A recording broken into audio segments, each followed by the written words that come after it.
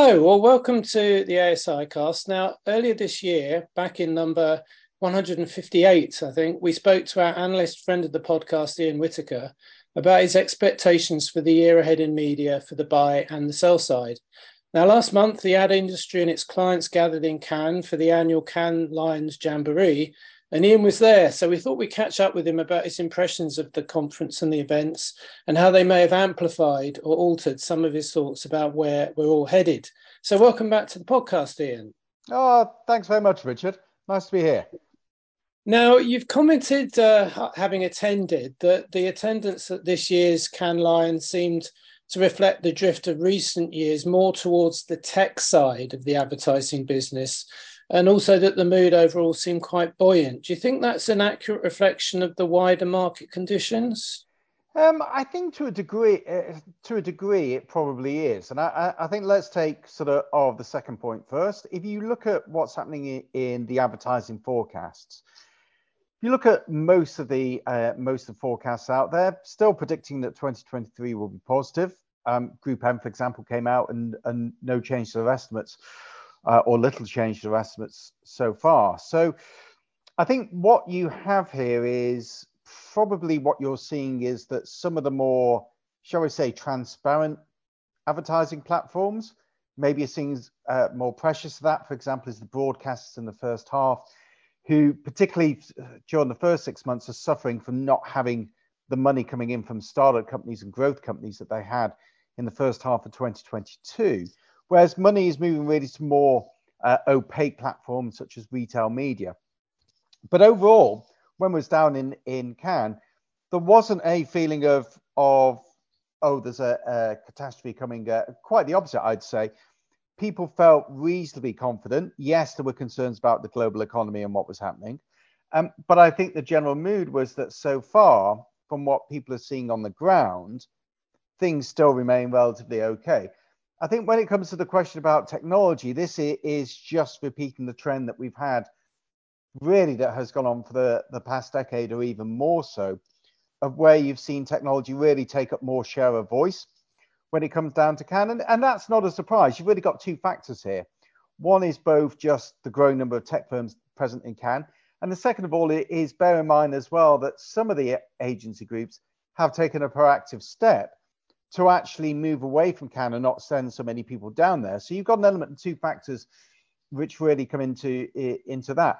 One thing I would say that I thought from Cannes was that you are seeing new players with more of a presence. For example, Walmart certainly had more of a presence on the ground than they did last year. On the other hand, and maybe this is just a reflection more of my side than anything else, but things such as CTV, while still having a very loud voice, also as well, I think there was a question there of, well, when is this really going to break through in terms of this platform? And that for me was perhaps one of the more interesting aspects of Cannes. Have you got any thoughts as to why it was so prominent at Cannes? I know it has been sort of on the verge of breaking through for quite a while, and certainly CTV penetration has rocketed over the last decade to the point where it's in most markets, connected TVs are in the majority of homes, but still there's some confusion about the definition of what connected TV advertising actually is. Mm-hmm. No, I think that's true. And that still remains. And I think that in itself is quite telling. That ask anyone for a definition of connected TV, or ask several people, and you'll probably get several different answers. I think one thing that sort of there's an element here, and I'd also say as well, there's an element here for online companies as well, is that the expectation has been for the past several years, maybe even a decade, that at some point linear TV ad revenues will break and there'll be a substantial shift across coming through. I suspect what's happening with CTV is the question of why we're not seeing the widespread transfer of budgets coming across. Now, you've obviously got a different geographical sort of reaction here. Yeah, first half of the year, as I mentioned, the broadcasters' revenues, both in Europe and the US, have been weak. But there are elements of that suggest that the second half of the year may be better. I think in the US, you've certainly got more secular grounds for suggesting that the linear TV market may be under pressure. But in Europe, for example, the market still remain resilient. And so when I add all of this up, there is not an unlimited supply of advertising money out there. Firms can only spend a certain amount on advertising. And so consequently, what you've got is that while advertisers are putting money into CTV, but really to take off, you really do need to see a big transfer coming across from linear TV, and that hasn't happened. And that's why I made the comment before that, yeah, I think from a CTV standpoint, while there is still an expectation there that at some point it will come through, there was still a lot of talk about CTV. It still had a lot of share of voice when it came to the conversations.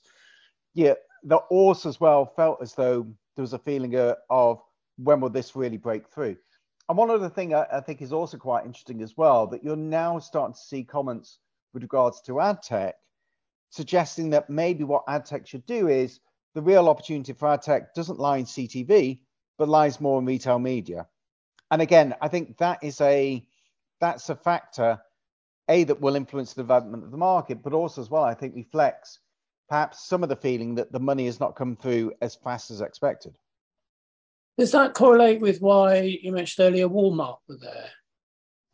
Yeah, I think for retail media last year, Walmart were really dipping their toes in it. And it felt as though this year, from the feedback I'd had, that Walmart had a more significant presence there, or a more sort of be more on the front foot about what they wanted. I think one thing when it looks to retail media that need to consider it is the reason why retail media has suddenly shot up the agenda as a topic is really because retail analysts and investors have woken up to the opportunity for retail companies from the retail media advertising space. Bear in mind, retailers' margins are usually mid to high single digits. The ANA talks about the margins for retail media advertising being between a range of 50 to 70%. Now, if you take those numbers for Walmart, you can paint a scenario where perhaps only 1% or even less than 1% of Walmart's revenues come from advertising, but potentially at the midpoint of that margin, you're looking at around 20% plus of Walmart's profits can come from advertising. And that really is a game changer as far as many analysts and investors are concerned. And so I think, for this year, it was probably too early to see a wave of retail media companies coming in, or retailers coming in with retail media offerings. My feeling will be next year is that you'll have a much stronger presence of the retail media space at Cannes. I mean, you make the important point that there's only so much advertising to go round. We've talked about CTV retail media. Of course, the other development the last year or so is the streamers, the subscription streamers moving towards having their own ad tiers, be it Netflix or Disney Plus. Was there much interest or excitement around those initiatives at Cannes? Not really. Again, I'm sure you would get a different opinion from maybe some of our participants. But the general feeling seems to be or at least the feedback I had, and the sort of impressions talking with people, were that probably Disney is in a better position than Netflix. That Netflix, certainly in terms of the offering, hasn't had to take up what had been anticipated before. And what seems to be a key factor here is the pricing. That sort of the general feedback came through that really, realistically, what Netflix is offering in terms of, or asking for in terms of prices, is just too high, considering where the rest of the market is. So I think I think for both players, you've got to. I think one thing that is important for people to realize is Disney Plus and Netflix had different strategies when they introduced their advertising offerings. I would argue that what Disney Plus was really trying to do was push through what was effectively a near 50% price increase to consumers, and sort of using advertising as a cloak to do that. And the reason I mention that is if you look at what happened with their ad-free tier, went up to $9.99 from $6.99. If people wanted to stay in the $6.99 tier, they had to take the ads. Now, most people will presumably sort of accept the price increase and go with the ad-free tier. So what you've had is a massive leap up in ARPU. And as I've talked sort of at the conference last year, the streaming model is a very simple one. It's subscriber numbers times ARPU. You want to get revenue growth, you've got to grow both sides of the equation, or at least you've got to have one side compensated for the lack of growth in the other. So I think from a Disney standpoint, it was really all about driving Mm. profitability at the Disney Plus level, or reducing losses. I think for Netflix, they truly were interested in having a mass market advertising proposition.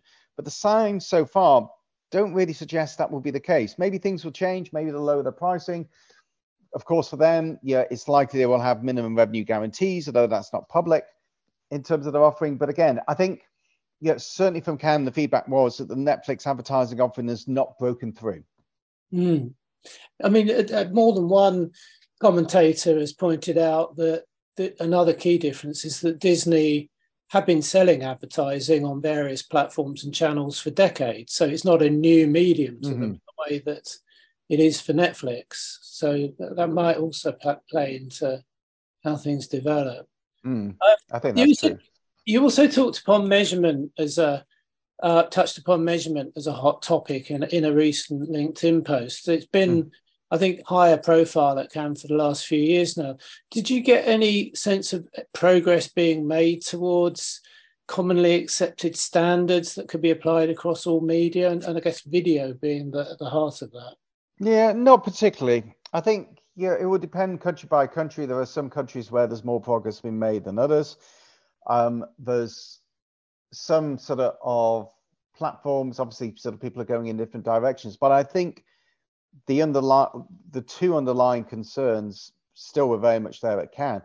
One is very much from the broadcaster standpoint, the fear that a common standard will really leave them at a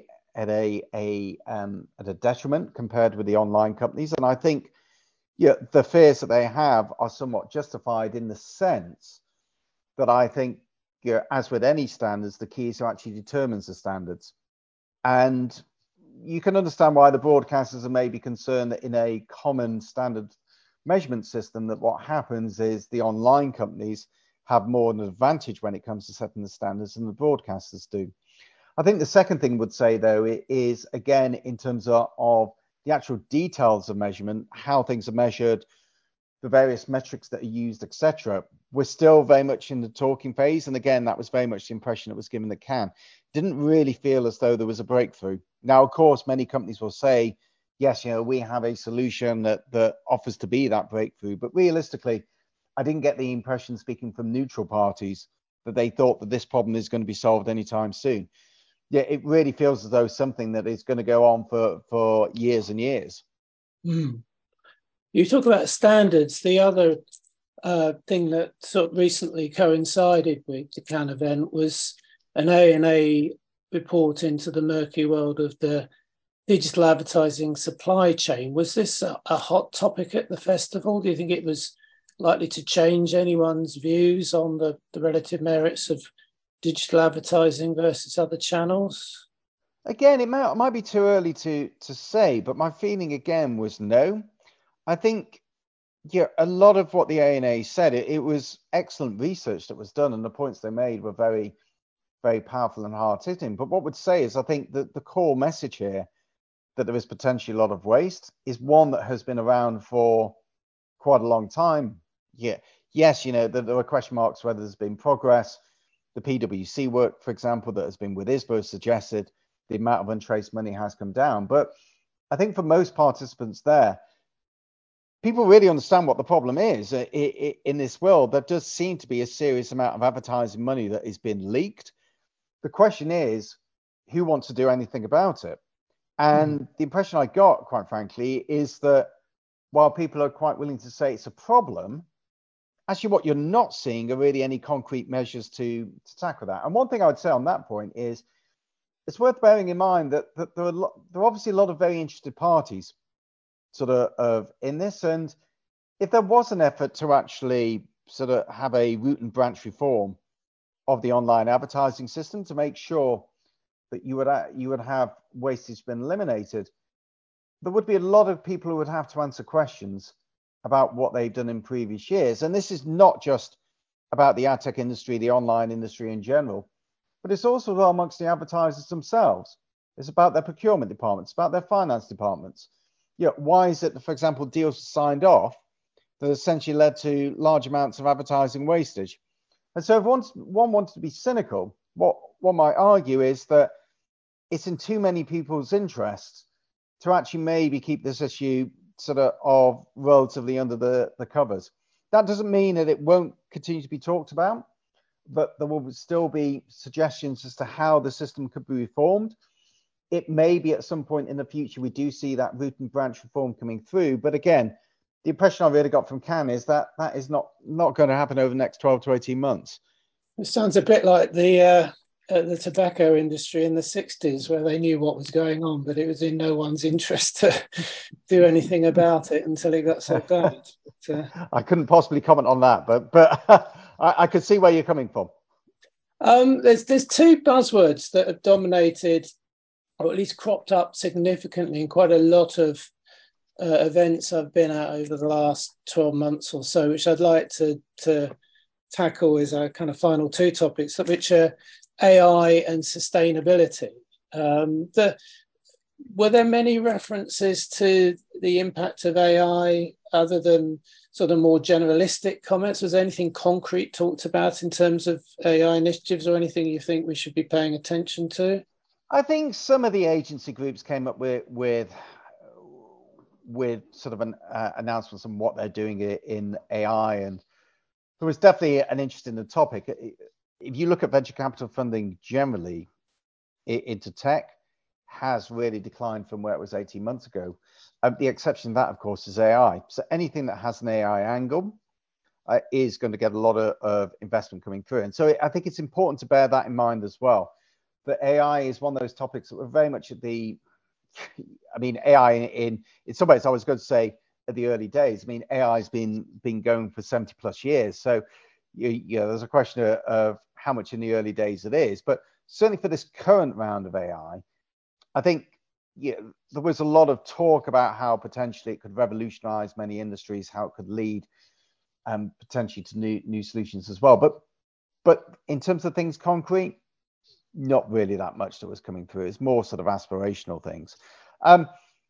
Again, this is going to be a topic that is only going to be more and more important. I think it's got more legs in the metaverse, quite frankly, and that's because of the investment that you've got coming in from the likes of Microsoft and Google, and as I said, plenty of VC funding coming in. It's also as well, arguably, something that you could see having implications in the real world, and you're already starting to see this. I mean, you see in the actors strike, so that the actors and the writers strike in the US, the AI for the actors anyway, has been mentioned as a potential concern.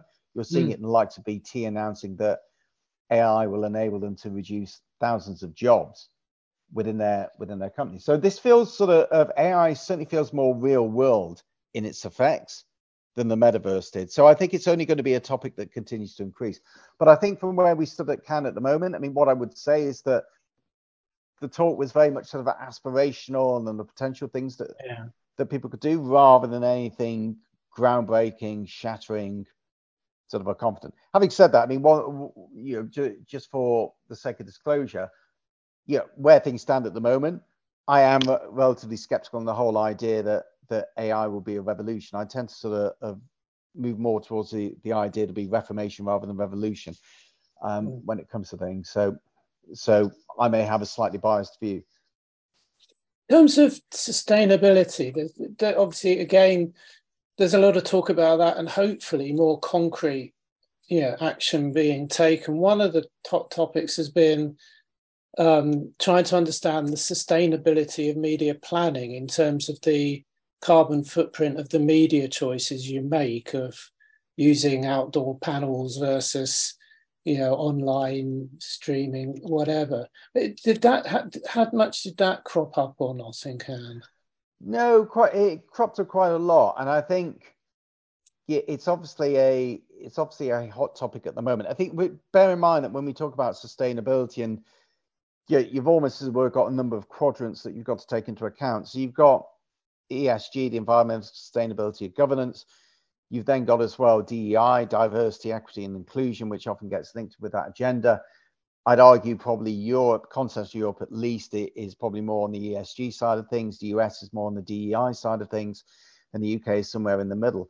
I think there was definitely, both in terms of ESG and the DEI standpoint, both of those are very much prevalent at Cannes. on there, and certainly from an agency standpoint, as you would expect, and from the advertisers indeed, there was a lot of talk of the need on both those fronts to actually make progress. Now in Europe, one thing is for investors are mandated by the new EU rules that they have to take into account companies' ESG standards when they make investments, and therefore a lot of the focus that you've got in terms, for example, of the media buying chain is really being driven by that. But what's happening is that companies themselves under regulatory pressure to look at all parts of their supply chain, to look at the carbon impact on there, and that obviously includes what the agencies do as well. Having said that, so this is again, it's only certainly in Europe is only going to become more of an important topic. I think again, though, one thing to bear in mind on this, and it's a point I've made in the past, is that when it comes to all of these models, the key that is needed here is there needs to be transparency about the inputs and the assumptions that are made into them. And I think one thing that would actually say is that certainly at Cannes, I didn't really see any progress on that front. A lot of people talking about their model has been great. You're going to have sort of offer a solution and so forth. The simple fact is that unless you can actually see what assumptions that could make, and also as well that you can make a reasonable judgment as to whether those assumptions are right or wrong, then quite frankly, a lot of this, at least for now, will still remain finger in the air stuff. Now, that may not be important for that many people. It may be that as long as you can get you can be certified, that's the key thing. But I think we are still very far off from having one globally defined standard that if you were to have transparency on how that was structured, would pass the test.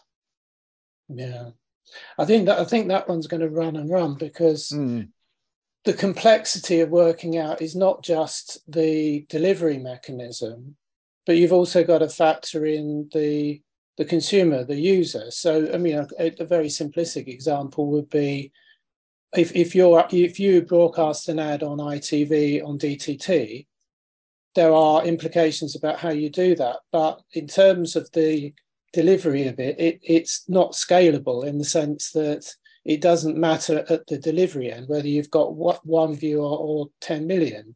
Yeah. Whereas, of course, if you're delivering it streaming via broadband, then it is scalable because that's 10 million home networks that are using it versus one. So there's lots to factor in than just simple calculations. I'm sure there will be a lot of debate about what's fair and how far to go. I mean, finally, I'm talking of overall sustainability. What longevity do you think Cannes itself has as a concept and an event? Is AdExecs parading around in yachts in Cannes a good look for brands and companies in the current climate? I mean, it's fine. I mean, I think if there's going to be any sort of question, it's probably over the sustainability issue, but never underestimate the factor of people wanting to get together. Funnily enough, I think where it's really a big plus is really for people coming from the US. Now that may seem bizarre, but Cannes is the place where they really all come together. Obviously, it's important as well for Europeans. European sort of agencies as well, particularly those who are sort of have US clients to also meet in Cannes as well. But for the US players, it certainly is. Yeah, again, the most enthusiastic backers of Cannes that I spoke to sort of when I was down there came from the US on there. And I think from that standpoint, I think if the US is still very much behind Cannes, then I expect it very much to survive. One of the things more generally with live events have really had a massive bounce back since the pandemic. During the pandemic, people were talking about it's all now about virtual events. Live events essentially are structurally declining. That has not been the case at all. People want to get back and they want to see people that they haven't seen face to face. Yeah, they want to meet, they want to chat and so forth. And there's no doubt that from that standpoint, Cannes fulfills the purpose. Yes, some of the agency groups have significantly reduced the numbers they send there. But as I mentioned before, that's also as well, that's been offset by new companies coming in. So there was nothing that suggested to me that Cannes is an event on its last legs. In fact, quite the opposite. Ooh, that sounds like a positive note to end on. So thanks for catching up with us. I'm sure we'll have a check in later in the year as we head towards our own event a few miles up the or down the road in Yeah, Nice. But in the meantime, thanks for making time to speak to us and thanks for giving us your impressions of Cannes. no problem at all, Richard. Take care.